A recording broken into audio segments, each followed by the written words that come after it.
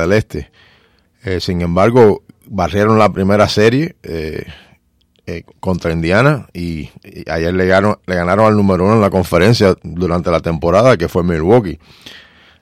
Limitaron completamente al griego Giannis. Impresionante como Al Horford, el dominicano, lo marcó. Y si Boston demuestra lo que hizo el año pasado en los playoffs, con la decisión ahora de Kyrie Irving y de Gordon Hayward, hay que tener peligro no solamente en la conferencia, sino el que saca del oeste también. Ellos tienen buen equipo. Sí. Y en las grandes ligas, bueno, los Marlins cayeron. Una pena porque ganaron el primer juego de la serie. Exacto. Y si hubiesen ganado un segundo juego en esta serie de 4, no se esperaba milagros, pero si ganaran un segundo juego en esta serie de 4, hubiesen terminado esta gira con una marca de 3-3, pero no fue así. Ayer pierden 5-1 y Elfin, el abridor de Filadelfia, fue las 9 entradas, que lanzó un juego completo. Creo que este es el tercero en la temporada solamente en todas Grandes Ligas. El problema de los relevistas siguen como el sobreuso, un juego de pocas carreras. Sin embargo, cada equipo usa 5 relevistas. Ya los analistas nacionales están diciendo que este modelo no puede mantenerse por un largo tiempo, que todos los equipos que se esperaban que iban a ser sólidos este año con relevistas están entre los peores. Y ahí cito como ejemplo los Mets, aunque los Mets tienen un gran cerrador a Díaz, pero los otros en el cuerpo relevista han sido muy mal. Eso a la larga, los brazos de esos relevos, olvídate, a la mitad de la temporada están ya caídos completamente. Entonces, lo que se esperaban, hay equipos como Houston que se están manteniendo, Tampa también. Mira, Tampa, lo mencionaste antes del programa, fueron a Boston y le ganaron los 2 juegos, porque no llegaron a jugar el tercero debido a que fue suspendido por la lluvia. Es impresionante este muchacho de Tampa, que está 5-0 ahora. Ayer este muchacho pichó Glasnow, está 5-0. Él fue adquirido de Pittsburgh en cambio de Archer. Y pichó 7 innings el muchacho. Pero eso te indica la habilidad de reconocer talento en la organización de Tampa. Ellos pasaron a Archer, un lanzador relativamente joven todavía, pero ya parece que el contrato se le iba a vencer y se iba a convertir en agente libre, pero obtienen a este muchacho Glasnow, que está ahora 5-0, y eso que Snell, que fue el que ganó el premio Cy Young el año pasado, ha estado limitado por una lesión en el dedo del pie, pero cuando él se recupere y tienes esa combinación, van a ser muy difíciles. Yo te digo una cosa, yo no sé cómo inventan, pero cada vez que sale un lanzador de Tampa, sí. Oye, y han soltado un montón. Sí. Pero ellos siguen manteniendo un equipo de lanzadores de primera línea. Sí. También tenemos que Yelich ya conectó su jonrón número 14. Y Bellinger lo empató igual. Vaya, están a la par los dos. Sí, ya empataron a Bonds, a Pujols y a Alex Rodríguez, creo, ¿no? Con 14 jonrones en el mes de abril.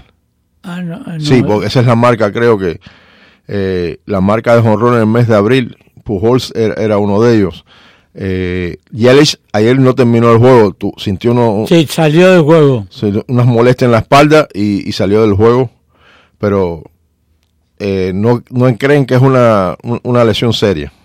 Pero la división esa, tanto la central de la Liga Nacional como la división este de la Liga Nacional, están cual de las dos más duras entre todos los equipos, los 4 primeros equipos. Desgraciadamente los Marlins son los únicos que no pueden competir ahí en esa. Y en boxeo, ¿cómo hay? No, el boxeo, el sábado en la noche, el cubano Rances Barthelemy y Robert Easter, una pelea que terminó en empate. Lamentablemente no fue una pelea con mucha acción y ambos boxeadores no tiraron lo suficiente golpe para llevarse la ventaja. y esta era una oportunidad para Barthélemy otra vez conquistar un título, pero por lo que yo vi y por lo que varios colegas me han dicho, no hizo lo suficiente para llevar la pelea. Él dice que tiró más golpes, pero no fue así.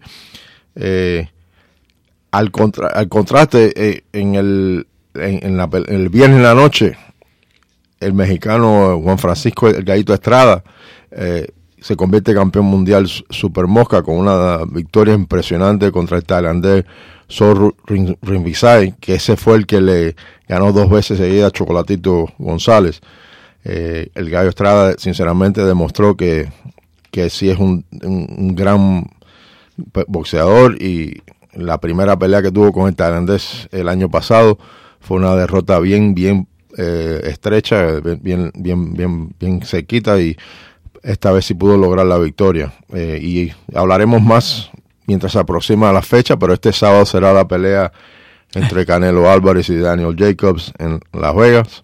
Ya le preguntaron a Jacobs sobre la desventaja que tienen muchos boxeadores cuando se enfrentan a Canelo en Las Vegas, y él reconoce esa situación, pero el intento de él es, yo creo, ganar la pelea por nocaut. Yo le digo que eso sería la mejor estrategia, porque si se va a depender en los resultados de los jueces, Canelo Álvarez seguirá siendo campeón mediano. Santo, los Dolphins, quitando las 2 primeras selecciones, no han seleccionado nada extraordinario. Bueno, pero la segunda selección utilizaron el cambio para el quarterback de Arizona, Rosen, que Rosen el año pasado fue uno de los primeros 10 seleccionados en el draft, uno de los quarterbacks que estaban más buscados por los equipos en la NFL el año pasado. No le fue muy bien en su primer año en Arizona. Incluso el equipo terminó con la peor marca en la liga, y eso le dio la oportunidad de hacer la primera selección, y en la cual seleccionaron al muchacho de Oklahoma, Kyler Murray, que también fue seleccionado por los Atléticos de Oakland en la primera selección. Y qué dificultad, qué problema tener, ¿no? Eres primera selección de un equipo de Grandes Ligas y eres primera selección de un equipo de la NFL. Pues el muchacho optó por una carrera en el fútbol, y el contrato que había firmado con los Atléticos lo tuvo que devolver, y se va a dedicar a jugar fútbol por ahora.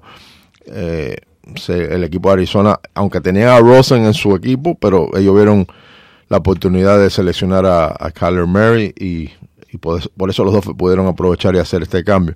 Las otras selecciones, como los que vienen después del tercero al séptimo round, eso ahí te va a demostrar la habilidad de los equipos de reconocer talento. Exacto. Eso es lo que hace Belichick, lo que es un grande, porque él sabe buscar esos jugadores que a lo mejor son ignorados por otros equipos, y él los convierte, a lo mejor no en superestrella, pero en contribuyente a un equipo que resulta ser campeón. No es solamente eso, sino que también saben escoger lo que les hace falta a la posición. Para continuar el esquema de ellos. Seleccionaron un end defensivo, que a ellos le hacen falta, un tackle, que también es otra posición. En sí, los Dolphins necesitan ayuda en varias áreas del equipo. Y entre ellas, el quarterback, seleccionaron a Rosen. Yo sé que ellos tienen también a Fitzpatrick, que lo adquirieron como agente libre, el veterano Fitzpatrick. Va a estar muy interesante con quién van a los Dolphins guiarse, quién va a guiar los Dolphins, de qué quarterback va a guiar los Dolphins, si va a ser Rosen, jugador de segundo año, el veterano Ryan Fitzpatrick. Dice que están, esperan, yo no sé si fue Las Vegas la que dio, que ellos van a ganar alrededor de 5 o 6 juegos este año. 5 o 6 juegos, eso es lo que proyectan uno de los equipos más perdidos en la liga. Año es menos. Sí. Ellos están, creo que, con eso en mente para seguir acumulando selecciones, y en sí, ellos, si el cambio de Rosen no le trabaja, de nuevo dicen que van a buscar un quarterback. Acuérdense, fue una de las críticas que tuvo este equipo por muchos años. No trajeron de las universidades a un quarterback para competir con Tannehill. Tannehill fue el primero seleccionado cuando él salió, y estuvo 6 o 7 temporadas sin nadie ahí de competencia de de las universidades. Siempre traían un agente libre o un veterano como Matt Moore, lo tenían de suplente, pero nunca tuvo una, porque ellos se la jugaron todas con Ryan Tannehill y lamentablemente no le dio resultado. Va a mirar las líneas 305-541-9933. Adelante, está en el aire. Adelante. Aló, buenas tardes. Buenas tardes. ¿Cómo está? Bien. Y mi amigo Santo, ¿cómo está? Buenas tardes. Santo, yo quisiera, yo antes, siempre que llamo siempre con el lío de los Marlins, yo estoy llamando como un muchacho, una persona que llamó hace poco, de que ya no le interesaban los Marlins. Ahora yo estoy llamando porque tengo una rechera por dentro, como se dice. A ver, porque para mí, lo que hacen el Manichese es a propósito o no ve la opinión de nosotros. Sigue lo mismo poniendo un primer bate, un segundo bate, que batea 100 y pico, el otro batea 80. Coño, Santos, ya eso es demasiado, es una burla a nosotros. Mira, ayer hubo de nuevo, Alfaro tuvo un buen juego el sábado. Yo sé que él es el catcher y ya ayer le di un día de descanso porque era un día después de un juego de noche. Y a veces los managers hacen eso, pero sabiendo bien que hoy están libres. El bate caliente en ese grupo es Alfaro. Te batió un jonrón. Óyeme, y el sábado, aunque estaban perdiendo 10-1 y lo cortaron a 10-9. Pero una de las razones por la cual se puso 10-9 fue un jonrón que batió Alfaro. Y entonces, por ciertas razones de él, no lo usó ayer, usó a Wallace. Santo, para mí que lo hacen a propósito, porque yo veo muchos equipos. Coño, como tú vas a poner una persona que está batiendo 103, después poner el otro que batea 104. Sí. Coño, man, eso no se hace. Entonces, este hombre que está bateando jonrones lo tiene en un lugar que no empuja carrera. Sí. Ya, pues te lo juro por Diosito que yo veo el juego ahora para que pierdan los Marlins, que lo vendan ya. Coño, porque es demasiado, Santo. No.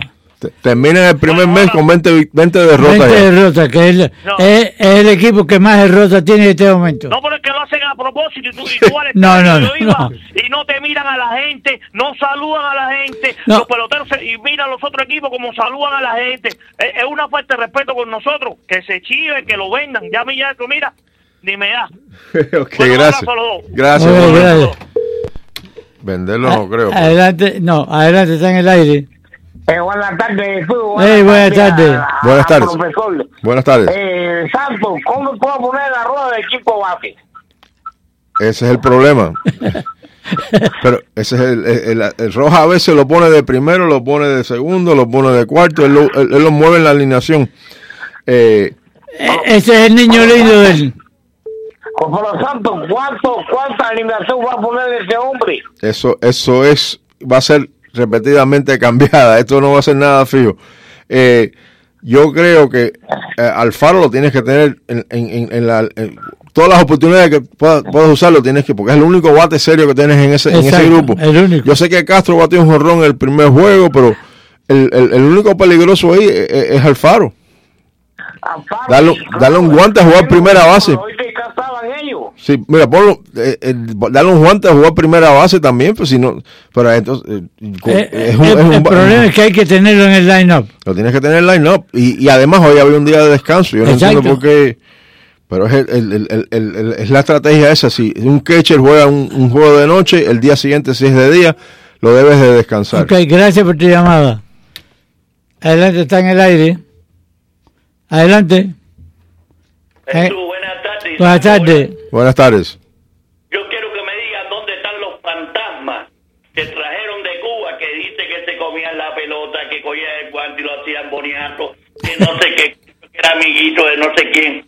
¿Dónde está esa gente? Están en las menores. ¿Pero en cuál menores? ¿Clase C o doble? No sé qué, doble X, ¿cuál? Bueno, uno está en Júpiter, que es el mayor. Y el hermano menor creo que todavía lo tienen como un campamento de primavera extendido. Todavía no han reconocido qué equipo lo van a... Me imagino que sea en la Liga de Novatos, que comienza ahora en junio. No, claro. Mira, la pregunta mía es, ¿quién le dio a nadie en la pelota de Grandes Ligas que tú tienes un día de descanso. Yo no me acuerdo con Miñoso, ni Mickey Mantle, ni Roger Mary, ninguna de esa gente con día de descanso. No. Esa gente jugando, se metían 3 para la calle y 3 para acá, 3 para todos lados. Eso. ¿Cuál es el lío ese? Esa es la pelota de hoy en día. Gracias por tu llamada. Y hoy lo tienen más cómodo en muchas cosas. Pero vaya, adelante, está en el aire. Adelante. Sí, buenas tardes, ¿cómo estás? Buenas tardes. ¿Cómo están? Buenas tardes. Sí, mire, todos los equipos le dan el domingo a los catchers y ponen el suplente.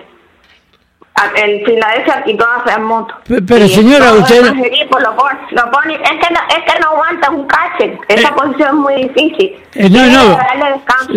Señor, el problema es que si él está batiendo, tiene que dejarlo. No se va a morir porque juega. Tiene que descansar porque son 162 juegos, pues, y tiene que darle un descansito. Esa es una posición difícil. Otra cosita, con el payroll enorme y el campeonato mundial, ¿cuántas derrotas tienen los Boston Red Sox? No está muy lejos de los Marlins. No, mire, no, yo creo que no. O sea, eso es más ridículo todavía, porque tienen 17 perdidos, los Marlins 20. Los Marlins sí se supone que tengan 20, pero Boston no.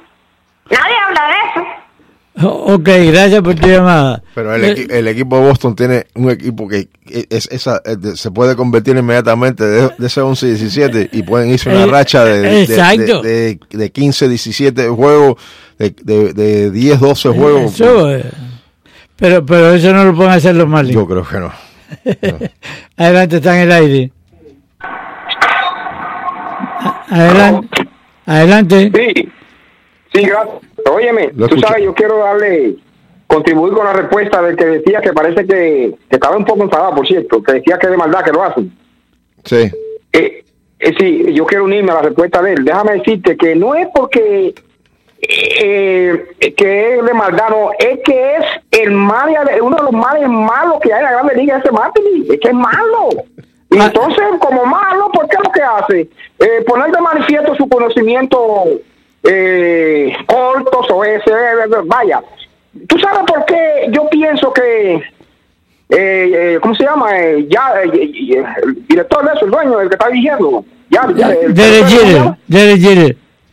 Derek Jeter lo deja ahí. Yo pienso que es por la tacañería o porque son amigos de allá de los Yankees. Pero tú sabes qué, va a tener que sacarlo porque la presión que tiene el pueblo, porque si él, aunque sea por internet, tiene que el disgusto grande. Mira, ese hombre lo que hace es retarla. Hay mucha gente que no van ahí por él, para que tú sepas. Bye. Bueno, gracias. Ok, gracias por tu llamada. No, hay una cosa en los Marlins que sí me molesta, es que realmente ellos no saludan a los fanáticos, no se acercan a la fanaticada para conversar con ellos, como hacen en otros equipos. Quizás antes del juego siempre hay fanáticos que se acercan a los peloteros, ellos firman algunas pelotas, pero no sé si ellos lo harán o no lo harán, porque yo no he ido al estadio, pero realmente es una cosa que tienen que tratar de llevar fanáticos al estadio. Y con respecto a Mattingly, él también se le puede pedir más de lo que él tiene las manos amarradas aquí. Ellos son los que deciden quiénes son los que van a subir del AAA, bajar. Exacto. Y es el equipo que le han dado. Ahora, en la alineación, uno de los fanáticos tiene razón. Si pones un bateador de primer bate que esté bateando 170 o algo menos de 200, tienes que por lo menos. Mira, Rojas es un bateador que por lo menos hace más contacto y tiene un poco más de experiencia, porque no lo utilizas de primer bate. De cuarto, no entiendo. Pero Rojas puede ser de lo que tiene él ahora. Rojas me parece a mí como el más así que puede salir en ese por papel de primer bate. Quinto bate, sexto bate. No, el primer bate, porque en sí, lo único de Rojas es que él no se envasa mucho base por bola, pero por lo menos hace contacto.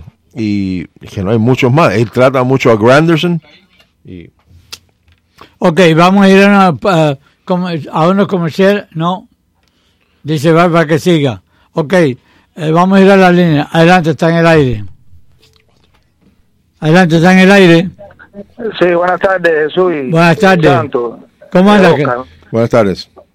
mira, yo creo que se juntaron en este año porque Mattingly estuvo con los Dodgers y los Dodgers tenían tremendo equipo y fracasó totalmente. Yo creo que hasta Puig en aquel momento le sacó el trabajo en un momento determinado a Mattingly. Después vino para acá con los Marlins, y los Marlins tenían un buen equipo, estaba aquí Jerry, Osuna, hace 2 años atrás tenían tremendo equipo y tampoco fracasó. Y se juntó un mal equipo con un manager muy malo también. Entonces, por eso tienen 20 partidos. Además, manejan muy mal el equipo. Echeverría, recuerdo que estaba bateando 260 y es mejor guante que Roja, y sin embargo ponía Roja. Que tiene el lío. Así era. Sí. Y Echeverría es mejor guante que Roja. Y estaba cuando veo bateando más, y sin embargo ponía Roja y le buscaba un hueco a Roja en primera base, recuerdo. Pero el problema es que Roja estuvo con él en Los Ángeles también. Sí, bueno, a lo mejor son muy amigos, pero desde decir, maneja muy mal la alineación, como dice Santos, pésimamente. No tiene donde mucho sacar, pero también, y Alfaro no puede ser banco. No. Ponlo en primera base, sí. Aunque pisea un pulpo en el equipo contrario, Alfaro tiene que batear. Exacto. Que tiene que jugar. Es lo que dice, porque si no lo quieres de catcher, bueno, buscar otra posición en primera. Ponlo en primera. Él tiene que empezar a coger los letazos en primera base, porque ese bate tú no lo puedes descansar. Y especialmente cuando la noche anterior fue que uno de los que te ayudó a secar el juego. Y va a tener un día de descanso. No, y lo ha hecho más de una ocasión. Y Alfaro tiene como 3 o 4 jonrones. Sí. Y el otro día no juega. Exacto. Ok, gracias por tu llamada. Gracias. Adelante, está en el aire. Adelante. Mira, maestro, déjame darte mi opinión. Diga. Mira, yo estoy viendo pelota de la Habana y Armendáriz, para que sepa. Ya tiempo. Fíjate, lo que le pasa a los Marlins es lo siguiente. El fanático le gusta ir al estadio a ver alguna figura que le cause admiración. Los Marlins necesitan contratar, aunque sea un par de peloteros que tengan atracción. Dejaron ir a Bourne, que era un tipo atractivo, que podían haber firmado en arbitration por 3 o 4 millones de dólares, y escatimaron eso. Después pagaron una fortuna por un club que no vale los 1.200 millones de dólares que pagaron por el club. Y ahora están escatimando comprar un par de peloteros atractivos a que bateadores. Mira, Ali Ramírez es agente libre, y estoy seguro que por un millón de dólares firma. Y así te puedes encontrar un par de peloteros que empujen carreras atractivas al público.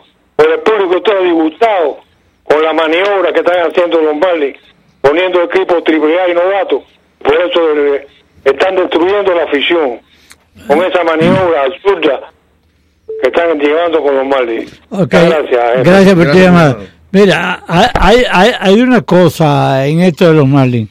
Ellos realmente, ya ahora el año que viene, tienen 2 contratos que se van. Por lo menos de Castro y el de Prado. Uh-huh. Ellos tienen que contratar un par de peloteros, o yo no diría novato, pero sí un pelotero hecho ya, que le paguen cierta cantidad para que ellos mismos ayuden a los novatos que están llegando. Porque si tú quieres hacer un equipo novato, tienes que tener algún pelotero bueno que dirija a esos muchachos, que los ayude. Sí, ellos firmaron a Neil Walker y a Curtis Granderson, pero lo hemos hablado, pero antes de Neil Walker, Curtis Granderson, habían otros veteranos que cuestan un poco más, como Adam Jones, como Carlos González, que no lo contrataron, mercado, pero no lo contrataron porque ya eran unos veteranos que todavía cuestan un poco más.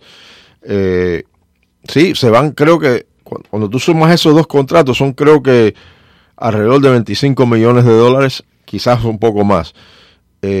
¿Cómo ellos van a utilizar esos 25 millones que no están responsables ya después de esta temporada?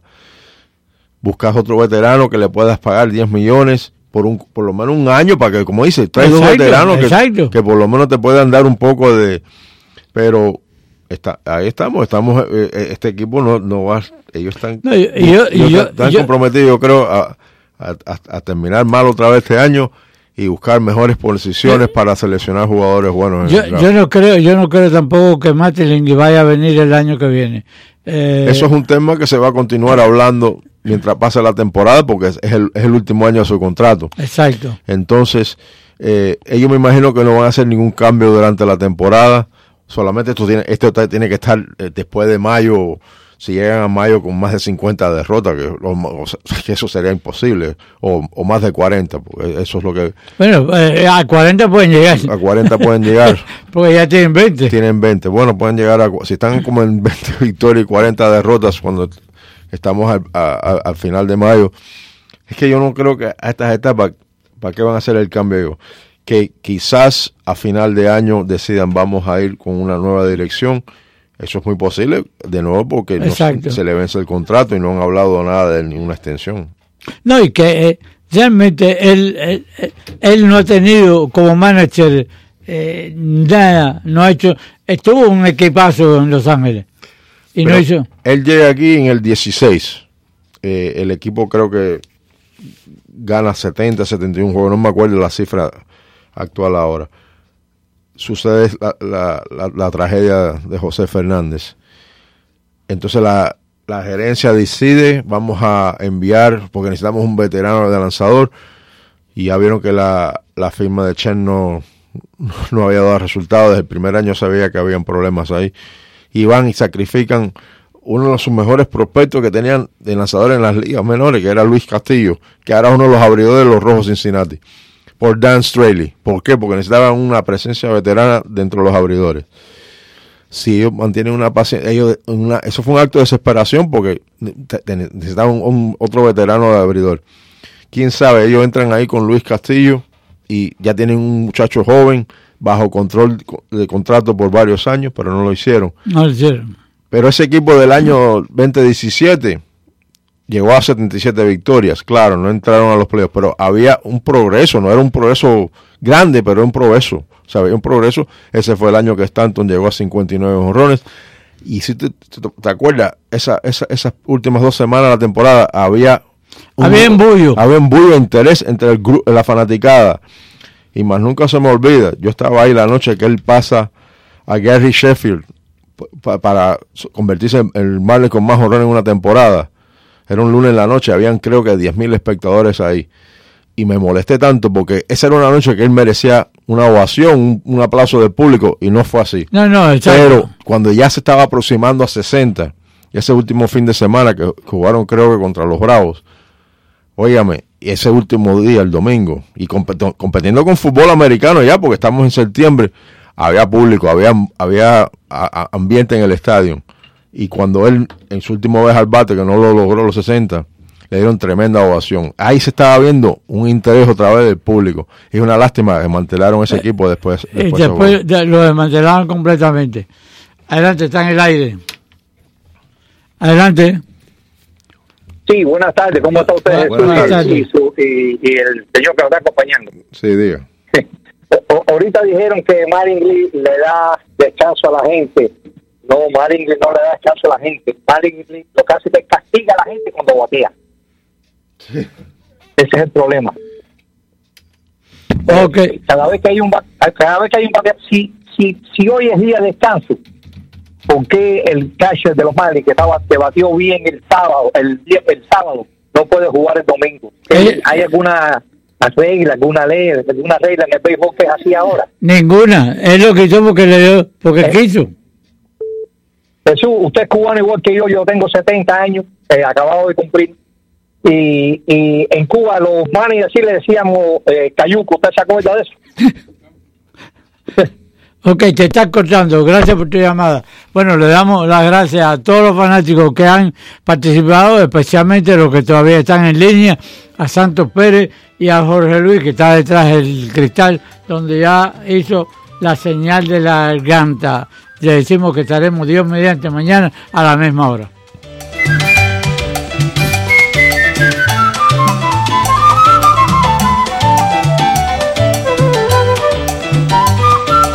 Se acabó lo que se daba, se acabó.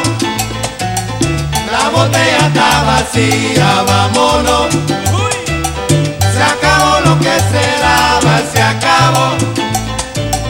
La botella está vacía, vámonos. Hemos presentado Te habla Pepe Campos el Chamby para invitarte al mejor fórum deportivo de Miami, al Duro y Sin Careta. Un programa donde jugamos de verdad. Porque aquí es al Duro y Sin Careta. Amigas, amigos, hasta aquí la capital del sol. Gracias por la sintonía, gracias por la preferencia. Despedimos la emisión de hoy. Jorge Luis Barbas en la parte técnica. Fuimos sus voces informativas. Mío para par, gracias. Buenas tardes. Y un servidor, Eduardo Alemán. Hasta la próxima. This is WWFE, 670 AM, Miami. Pensamientos del apóstol José Martí.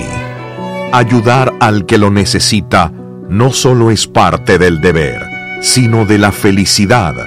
Hacer es la mejor manera de decir: Dios, patria y verdad, unidos por la libertad.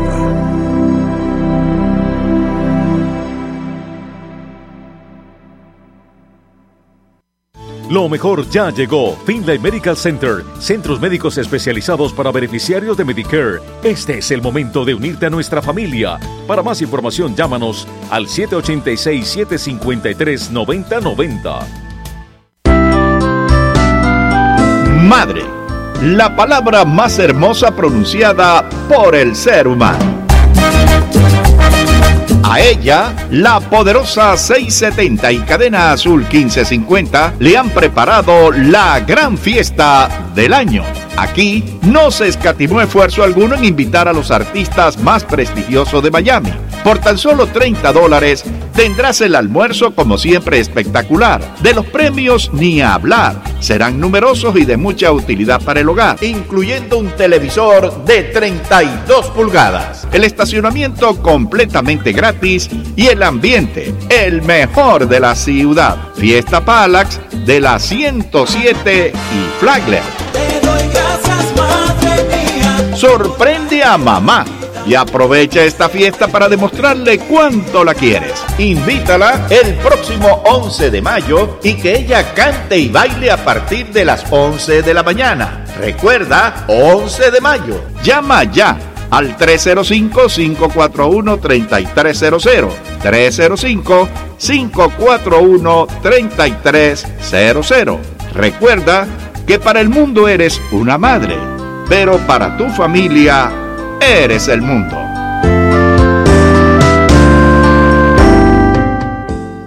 Hey, Boxy, ¿oíste lo de Vini? Sí, qué pena. Debía dinero al IRS y lo atraparon. Como a Al Capone. Si el IRS puede atrapar a Capone, imagínate lo que puede hacer con Vini. Pobre, estaba en la cima y luego todo se acabó.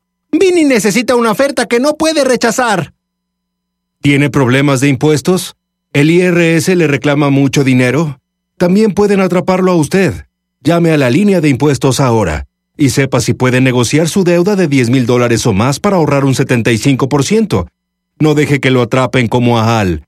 Llame a esta línea gratuita ahora y sepa cómo pagarle menos al IRS. Llame al 866-484-9618. 866-484-9618. 866-484-9618. 866-484-9618. This is WWFE, 670 AM, Miami.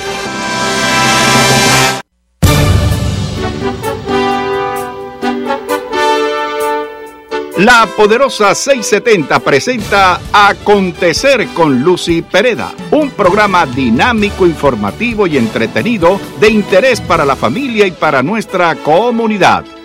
Con ustedes, Lucy Pereda.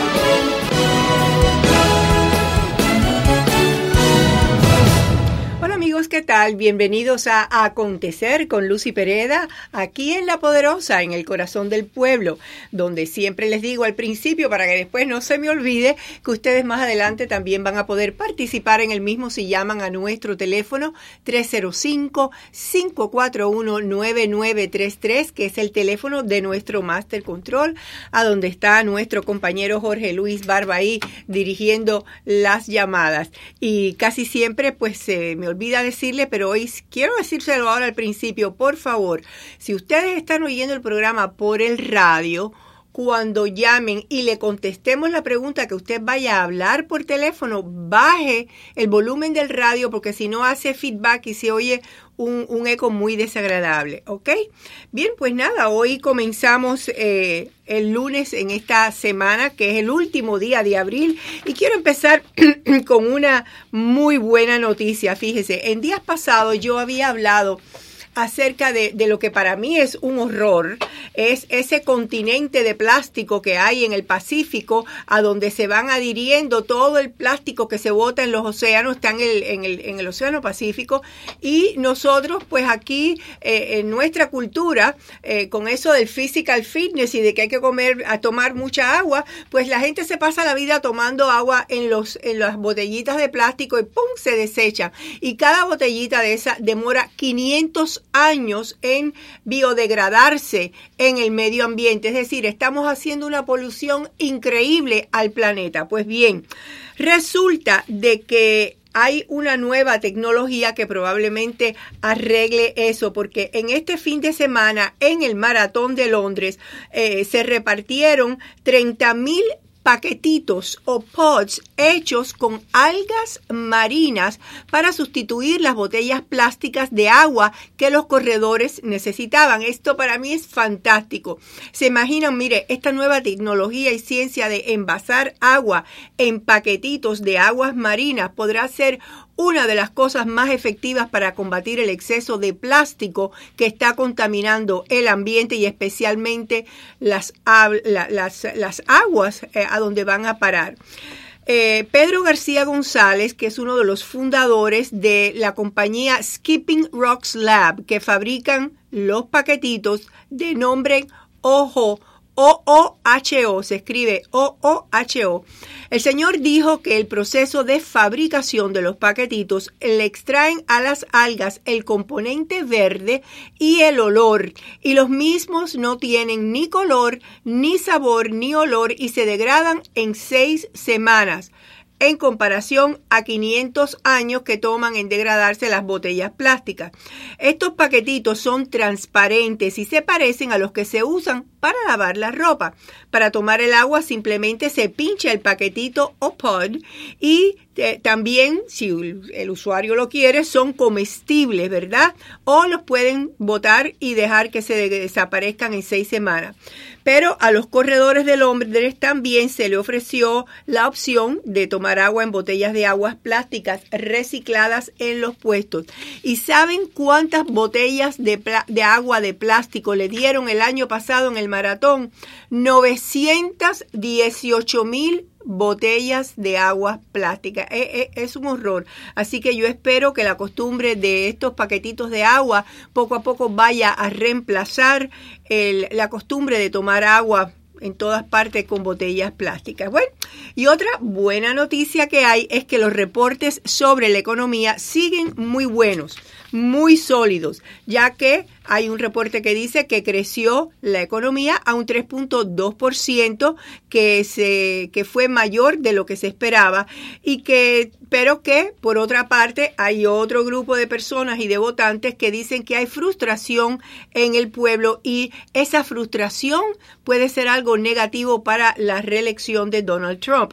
Sobre la economía, hoy tendremos a un distinguido invitado, el señor Jorge Garcés, que es un experto en economía, y para analizar realmente cuál es la verdad, cuál es el estado de la economía actualmente. Pero eso será dentro de unos minutos, porque vamos ahora a repasar algunas de las cosas que están sucediendo. Y en los últimos minutos nos hemos enterado de que ha habido un informe de los agentes federales que acaban de abortar un nuevo ataque terrorista en el sur de California. Todavía no se saben los detalles, pero parece que era bastante grande. Y en España, que esa es otra cosa que también nos importa muchísimo, el Partido Socialista Obrero Español ganó las elecciones generales en España con 123 escaños en un congreso de 350 asientos, por lo cual se verá obligado a pactar con otros partidos para poder gobernar, según los resultados que fueron dados después que había sido compilado el 99.41 de los votos. Con los 42 escaños obtenidos, y con los 66 escaños del Partido Popular, 57 de Ciudadanos y 24 de Vox, que por primera vez entra el Congreso. Vox es un partido de ultraderecha que se pensaba que iba a tener más presencia dentro de las elecciones, pero de todas maneras salió bastante bien. Las elecciones celebradas este domingo en España registraron una participación bastante grande de un 75.65%, una de las más altas en la historia de la democracia, un 5% más que en las generales del 2016. Por otra parte, el partido de extrema derecha Vox irrumpió con fuerza en el Parlamento español con 24 escaños. Los independentistas catalanes de Esquerra Republicana obtuvieron 15 y 7 escaños JSCAT respectivamente, y el nacionalista vasco logró 6. Así que Pedro Sánchez se acaba de elegir como el nuevo presidente de España y tendrán que sumar fuerzas con Podemos y otros grupos minoritarios para poder llevar a cabo su obra de gobierno, que vamos a ver ahora cuál será la fórmula de este señor, de este socialista. Bien. Y por otra parte, hubo un reporte, según TV Martí, que decenas de damas de blanco fueron detenidas este pasado domingo, al menos 23, y un activista de derechos humanos fueron detenidos al tratar de ir a rezar a varias iglesias por la liberación de aquellos presos políticos que todavía están en las cárceles cubanas. Realmente es una cosa que parece que ahora el gobierno cubano está arremetiendo cada vez más, no solamente contra las damas de blanco. Hay reportes que están ahora tratando de quitarle las propiedades donde están operando algunas iglesias muchas de ellas que no son católicas, pero que necesitan o les fueron dados estos edificios, pues ellos ahora están buscando la forma de poder quitárselo. Y bien, vamos entonces ahora a lo que habíamos comenzado a hablar al principio, y que es de la economía. Resulta que uno de los puntos más fuertes en la presidencia de Donald Trump ha sido el que haya podido levantar la economía a niveles que en muchos renglones más altos de lo que hace 50 años, y en algunos casos históricamente más altos que nunca. Pero este fin de semana se reportó que el crecimiento económico de la nación superó las expectativas con un 3.2%. El país es ahora el mayor exportador de petróleo y gas natural del mundo. Se han reducido las regulaciones de los negocios, bajado los impuestos, los empleos de afroamericanos e hispanos están más altos que nunca, y ayer mismo el presidente Trump anunció en el rally que hizo en Wisconsin que ahora, creo que es la Toyota, pero Japón en general, va a invertir $40 billones en nuevas fábricas aquí en Estados Unidos.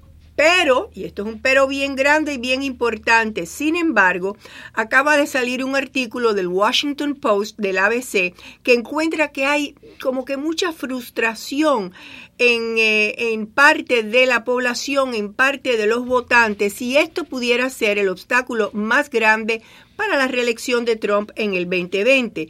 El reporte del Washington Post y del ABC dice que hay un sentimiento común entre los votantes demócratas, bueno, eso era de esperarse, e independientes, y de algunos republicanos, porque el sistema, esta palabra hay que ponerle mucha atención, porque el sistema económico le da una ventaja a los que están en el poder.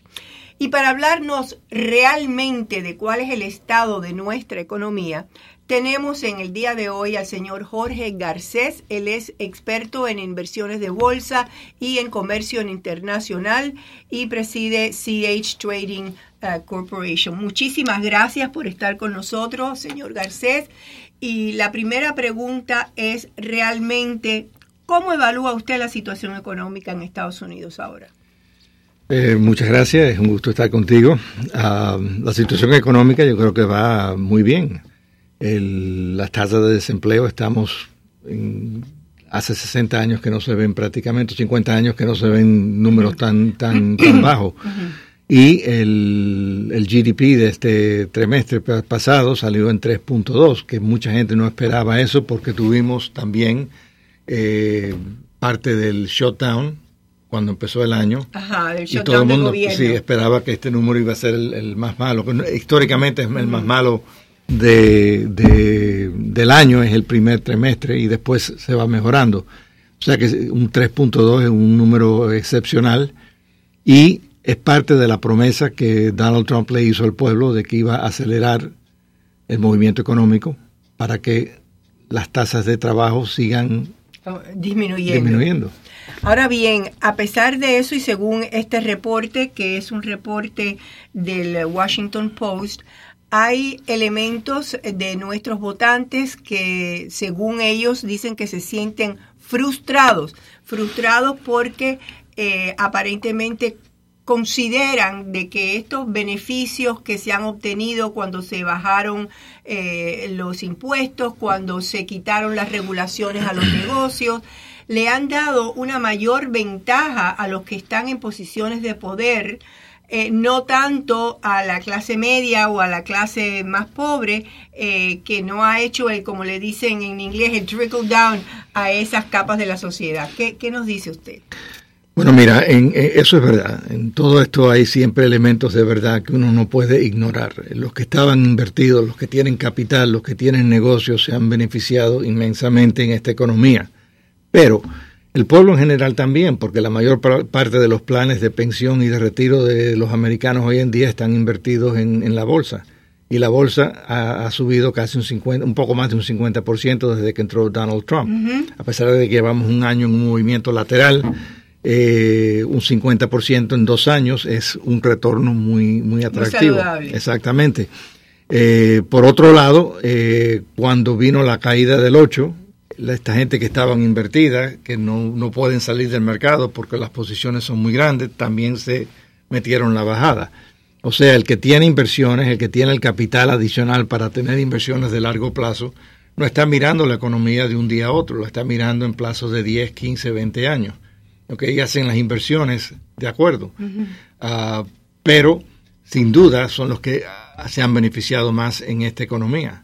Pero a la misma vez el pueblo se ha beneficiado también porque una tasa de desempleo tan baja se refleja en un estándar de vida un poco más alto también. Yo me imagino que dentro de las personas que están más frustradas con la situación, con su situación económica, quizás sean aquellos estudiantes que se quedaron con unas deudas universitarias, de estudios universitarios muy grandes, y cuando vino la debacle del 2008, en estos 10 años o 11 años que han pasado, no han podido conseguir los empleos que ellos creían que iban a conseguir después de graduarse para superar esa deuda. Quizá ahora empiece a mejorar la cosa cuando haya más empleos, más centros de trabajo, más fábricas, etcétera, pero que sea precisamente esa la población joven que ya es votante, que se sienta, vamos a decir, frustrada, por usar la misma palabra del reporte, ante la situación económica. ¿Qué le pudiéramos decir a esa población? Yo creo que hay un sector que está frustrado porque ha sido difícil encontrar trabajos que paguen bien, ¿no? Uh-huh. Pero yo creo que se está desarrollando y lo estamos viendo todos los días. Entonces, si tú estudiaste y en el proceso desarrollaste una deuda, ahora empiezas a tener los medios con que liquidar esa deuda. Y eventualmente la tendrás liquidada y seguirás en tu trabajo y seguirás creciendo. Uh-huh. O sea que la frustración que tiene mucha gente, es constante. Eso lo hay en buenos tiempos y lo hay en malos tiempos también. Pero en los buenos tiempos tienes remedio, en los malos tiempos tienes que aguantarte. Y en este momento estamos viendo un movimiento muy progresivo, muy saludable en la economía americana. Es la única economía del mundo que está creciendo a los niveles que estamos creciendo. Y eso más tarde o más temprano se tiene que reflejar en un estándar de vida más alto en la economía americana. Pero lo más curioso es que a pesar de que este problema económico surge de eventos que ocurrieron hace 10 o 11 años atrás, ahora están culpando a la economía de esta administración por no poder salir adelante y piensan que todavía están atascados porque esta administración es quien los tiene controlados. ¿Qué tú crees? Este señor lleva en el poder 2 años y 4 meses. Lo que ha hecho en 2 años y 4 meses no lo ha hecho otro presidente hasta ahora. Denle en tiempo. Es lo único que les puedo decir. Tenemos 18 meses antes de las próximas elecciones y este es un presidente que hasta ahora ha cumplido todas sus palabras, todas sus metas y que quiere ver la continuación de la expansión económica, la cual sigue en juego desde los últimos 10 años, pero en particularmente la aceleración que ha tenido desde que él tomó el poder. Efectivamente. Hay otra cosa que, bueno, en el día de hoy creo que hubo un reporte también muy favorable que en la bolsa el S&P subió de una manera grandísima, aunque eso desde luego para la población promedio no tiene gran efecto, excepto aquellos, como dijo usted, que tengan una pensión o un retiro, a eso sí les afecta. Ahora bien, vamos a hablar de algo que definitivamente puede también ayudar o perjudicar la economía, que es este movimiento globalista que muchos llaman la Agenda 21, que es lo que le llaman sustainability, que es una economía que pueda sustentarse de una forma natural, verde y que no sea nociva para el planeta. ¿Cómo puede afectar esto la economía de este país o de otros países que sean partícipes de eso? ¿Dónde se firmó? ¿Cuándo? ¿Quiénes fueron los firmantes de la Agenda 21? La Agenda 21, los orígenes van al año 70, pero oficialmente fue en el año 72 en Brasil, donde 178 naciones, incluyendo la nuestra, firmaron ser parte de lo que se conoce como Agenda 21. Herbert Walker Bush era el presidente en aquel momento, el señor La Nueva Orden del Mundo, y firmó participación por parte de los Estados Unidos en ese programa. Él perdió las elecciones ese año y Clinton tomó el poder en el 1993. Y uno de lo primero que hace Bill Clinton es que renueva el interés en Agenda 21 y crea lo que se llama el Consejo Presidencial de Desarrollo Sostenible. Ese es el primer acto de implementar y de crear la estructura de la Agenda 21, que se la pasan después, él nombra miembros de su gabinete y miembros de corporaciones muy importantes en este país, la gente de Rand Corporation, por ejemplo, y crean el International Union for Conservative Nature, la Unión Internacional para conservar la naturaleza. Y le dan varios millones de dólares para que crean la Agenda 21 y de ahí surge un documento de 40 páginas o de 40 capítulos que es la implementación de la Agenda 21. Y la Agenda 21 es, a mi juicio, un cáncer que lleva a la economía interna. ¿Qué cosa es? ¿En qué consiste? Consiste en un cambio radical en la estructura en la cual nosotros vamos a existir y vivir en el futuro en los Estados Unidos. Y los que critican a las posiciones que yo tengo sobre la Agenda 21 dicen no es viable, o sea que el país puede salir de él en cualquier momento, pero lleva progresando y llevan implementando esta agenda a todo reventar en los últimos 20 y pico de años. Cuando uno mira, por ejemplo, en el 2008, tú estabas en Miami, tú mirabas 18 grúas que estaban construyendo rascacielos, eran todos condominiums.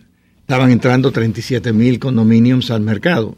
Mi opinión en aquel momento es que estábamos a punto de ver una contracción del mercado de valores raíz, ¿no? Y efectivamente vino la caída grande que nadie se imaginó que iba a ser lo grande que era o las implicaciones que iba a tener para el mundo en general. Hoy en día, como parte de la Agenda 21, la Agenda 21 quiere que no haya propiedad privada. Wow. Que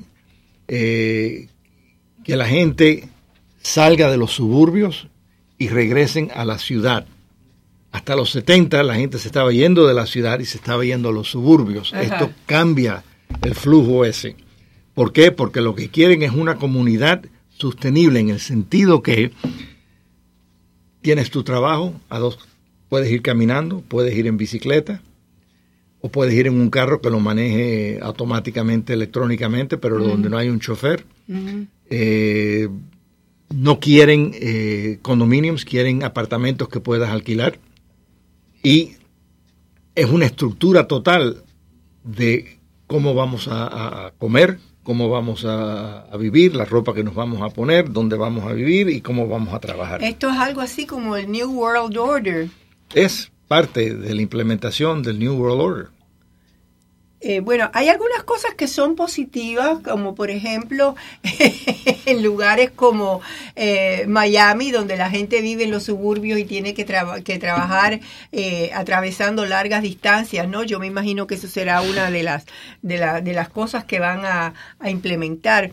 Pero desde luego hay otras que van un poquito más allá, que puede que sean exageradas, que son como las medidas que sugirió Alejandra Ocasio-Cortez en el Green New Deal, que me imagino que se desprende de eso. El Green New Deal es Agenda 21.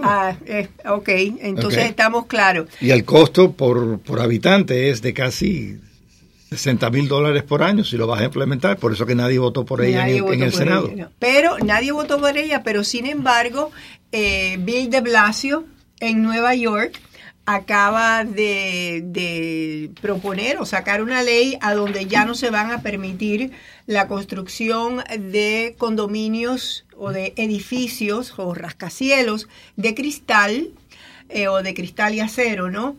Y creo que dentro de esa misma propuesta de ley va a pedir que los edificios existentes sean entonces remodelados para que estén acorde a nuevas medidas de conservación del ambiente, del calor, del frío, de la insulación, etcétera. Y el que no cumpla con esas órdenes les va a poner una multa de $1 millón. Entonces ya empezamos a ver la implementación de esas cosas, pero eso le pone una gran presión a los ciudadanos también. O sea, es bueno para el planeta, pero ojo, no es bueno para los seres humanos que viven en el planeta si no lo hacen con una medida un poquito más balanceada, vamos a decir así, ¿no? Sí, bueno, acuérdate que no hay nada que sea más efectivo en reducir emisiones que la iniciativa privada. Y cuando tú ves un gobierno, todo lo que toca el gobierno termina siendo un fracaso más tarde o más temprano. Cuando el gobierno tomó los préstamos para los estudiantes, hemos creado ahora $1.7 trillones en deuda. Subieron de una forma horrible los costos universitarios. El costo de una universidad explotó. ¿Por qué? Porque creaste una avalancha de personas entrando a la universidad y de dinero que lo seguía, porque le estaban dando dinero a todo el mundo que quería estudiar cualquier negocio. Lo mismo pasó cuando el gobierno intervino y le forzó a la banca a hacerle préstamos a individuos que no calificaban para un préstamo. Me leyó el pensamiento, porque justamente de eso iba a hablar, que eso fue una crisis producida precisamente por tratar de implementar un programa social para que todo el mundo pudiera tener el sueño americano. Y yo sé, me consta, de ejecutivos de bancos quienes fueron quienes fueron, vamos a decir, no quiero usar la palabra extorsionados, pero que fueron apresionados, una presión terrible para que aprobaran los préstamos a personas que no tenían los fondos para poder después hacerle frente a una deuda de una casa de $500,000, y entonces todo el mundo se tiró a comprar casa sin verificar ingresos. Y claro, cuando la gente ya empezó a ver que no podía dejar de pagar, ahí es que vino la debacle. Entonces eso en el real estate provocó como una bola de nieve que se fue aumentando, pero eso fue producida por estas leyes que... Bendito, el infierno está lleno de buenas intenciones. Yo quisiera que todo el mundo tuviera su casa y todo el mundo tuviera su automóvil y que todo el mundo tuviera educación gratis y cuidado gratis y